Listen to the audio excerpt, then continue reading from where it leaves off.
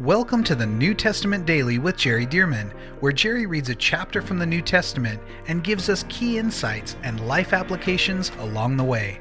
For more information about the Solid Life Journal and reading plans, visit solidlives.com. And now, let's get into today's reading. Okay, here we go. Chapter 14. Here's what it says. Now it happened as he, Jesus, went into the house of one of the rulers of the Pharisees to eat bread on the Sabbath, that they watched him closely. And behold, there was a certain man before him who had dropsy. And Jesus, answering, spoke to the lawyers and Pharisees, saying, Is it lawful to heal on the Sabbath?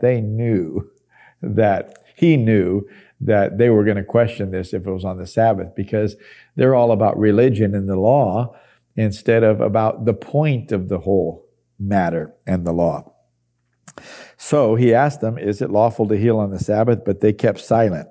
And he took him and healed him and let him go. Then he answered them, saying, Which of you, having a donkey or an ox that has fallen into a pit, will not immediately pull him out on the Sabbath day? And they could not answer him regarding these things. In other words, if you'll do that for your animal, why would you not do that for a human being who is in covenant with God, by the way, which all these Jews, including the sick man, was. All these Jews were. Okay, verse 7. So he told a parable to those who were invited when he noted how they chose the best places, saying to them, When you are invited by anyone to a wedding feast, do not sit down in the best place, lest one more honorable than you be invited by him, and he who invited you and him come and say to you, Give place to this man, and then you begin with shame to take the lowest place. But when you are invited, go and sit in the lowest place, so that when he who invited you comes, he may say to you, Friend, go up higher. Then you will have glory in the presence of those who sit at the table with you. For whoever exalts himself will be humbled, and he who humbles himself will be exalted. Then he also said to him who invited him, When you give a dinner or a supper, do not ask your friends, your brothers, your relatives, nor rich neighbors, lest they also invite you back and you be repaid. But when you give a feast, oh, and boy, this is the heart of the Lord, and may this sink down into our hearts. But when you give a feast, invite the poor, the maimed, the lame, the blind, and you will be blessed because they cannot repay you, for you shall be repaid at the resurrection of the just.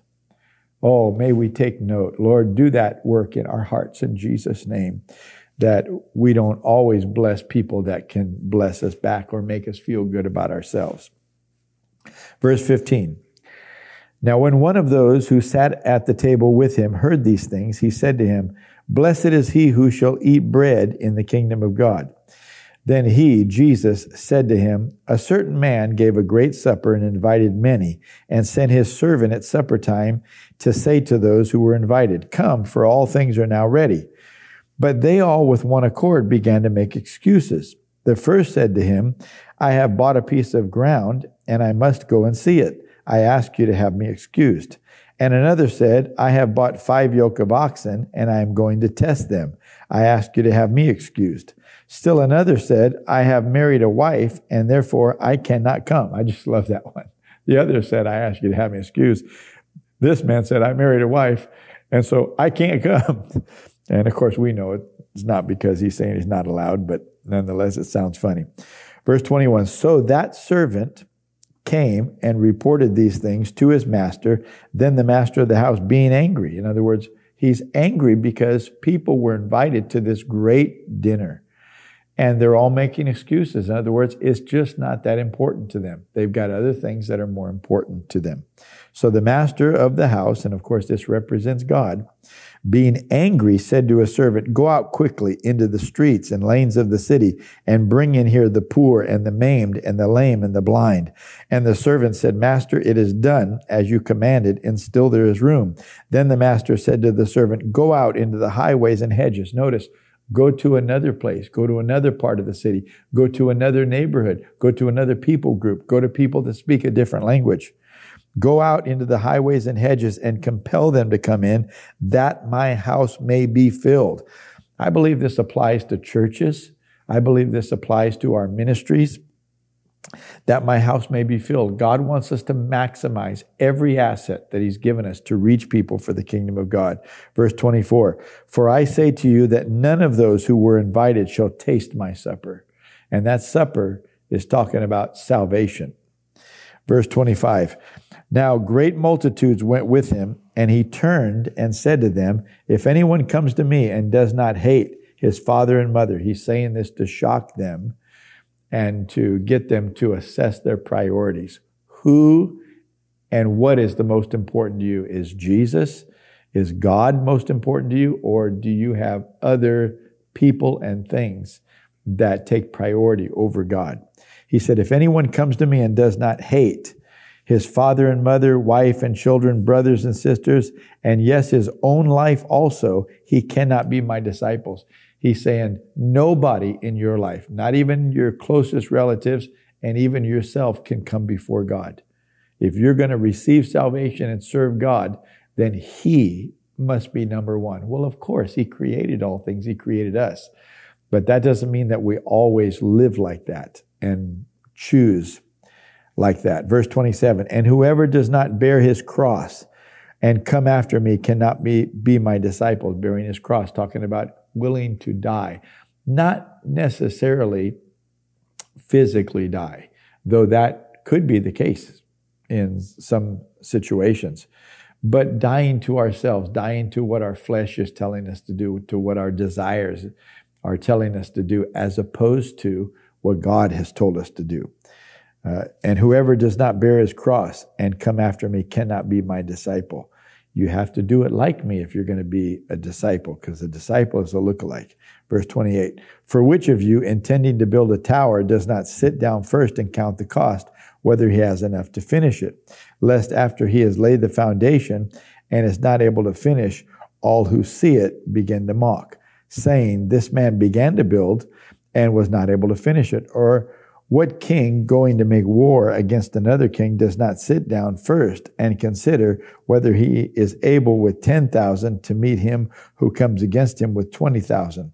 Or else, while the other is still a great way off, he sends a delegation and asks conditions of peace. So likewise, whoever of you does not forsake all that he has cannot be my disciple. Oh, this is so important. Whoever of you does not forsake all that he has cannot be my disciple. There can be nothing in the way, nothing that preempts, nothing that takes precedent, priority over Jesus. Jesus must be number one. Whatever he says to do, we do it. And we attend to him. We're attentive to him.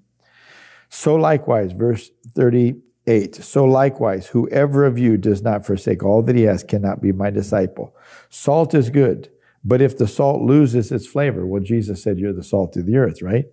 But notice, salt can lose its flavor. We can be the salt of the earth at one season of our lives and become flavorless, become non-distinct from the world. He said, but if salt loses its flavor, how shall it be seasoned? It is neither fit for the land nor for the dunghill, but men throw it out. He who has an ear, let him hear. Jesus is being very clear in his language here that you can lose your saltiness, you can lose your edge of serving God and not be worth anything to God or the kingdom of God. We can actually lose our salvation. A lot of people think we can't. Now, it's not like you have salvation, you're walking down the road and say, I lost my salvation. No.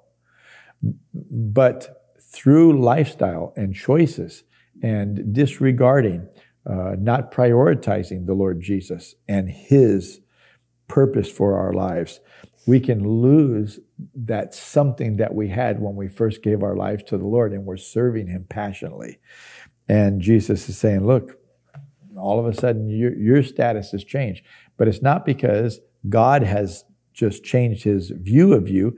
It's because you have not stuck with Jesus as your Lord and serving him like you're supposed to. And so obviously your value has gone down, certainly as being useful for ministry. But we also know from many other passages that there are people who were saved, gave their lives to Jesus, but then they fell off. They got distracted and they became more like the world and maybe didn't even realize that they actually lost their salvation. Jesus is no longer their Lord.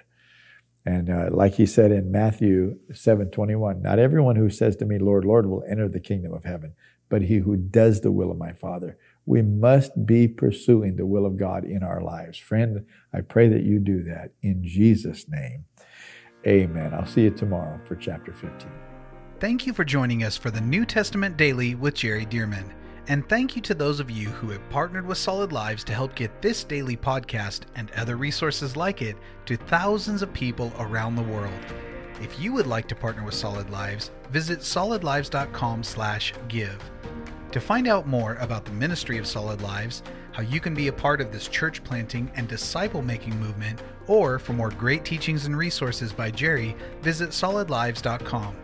We also want to invite you to check out Jerry's other podcast called The Jerry Dearman Podcast. Here, Jerry shares with us at least weekly from God's Word, challenging us and equipping us to fulfill the amazing plan that God has for our lives. You can find links to this podcast as well as Jerry's YouTube channel online at solidlives.com. Thank you again so much for joining us, and we'll see you right here tomorrow as we jump into the New Testament Daily with Jerry Dearman.